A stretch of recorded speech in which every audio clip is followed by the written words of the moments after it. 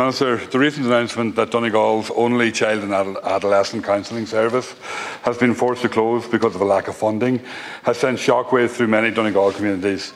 It is an absolute disgrace, Minister. Not only has the counselling service been used, it has grown hugely, with over 15,000 counselling sessions provided in the last 6 years alone, by 26 counsellors across 7 outreach centres, including Letterkenny, Dunfanaghy, Stranraer, Buncrana and Couneslling. The Government cannot say in its budgets and its press releases that mental health is a priority, while at the same time allowing TUSLA and the HSE to not only refuse funding but to actively strip away a vital service providing young people with counselling.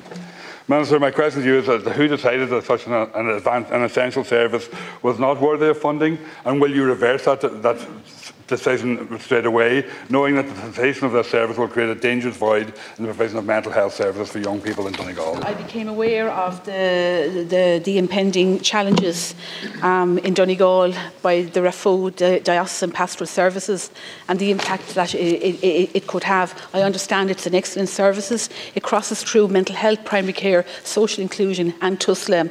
I spoke with the Assistant National Director for Services in relation to this issue this morning. I also spoke to a former Lascia and Corla, Pat the Cope Gallagher, who was instrumental in setting it up many years ago. I'm waiting a briefing from the CHO in that particular area, CHO1, and I will engage with the services and see what we can do. I believe they were to the fore during the Creeslaw tragedy, where they helped many people with counselling. So my understanding is that the service is there for over 30 years. It has grown now. It needs a full-time director, and the person who was there is due to retire in March. So we'll see what we can do to resolve this issue.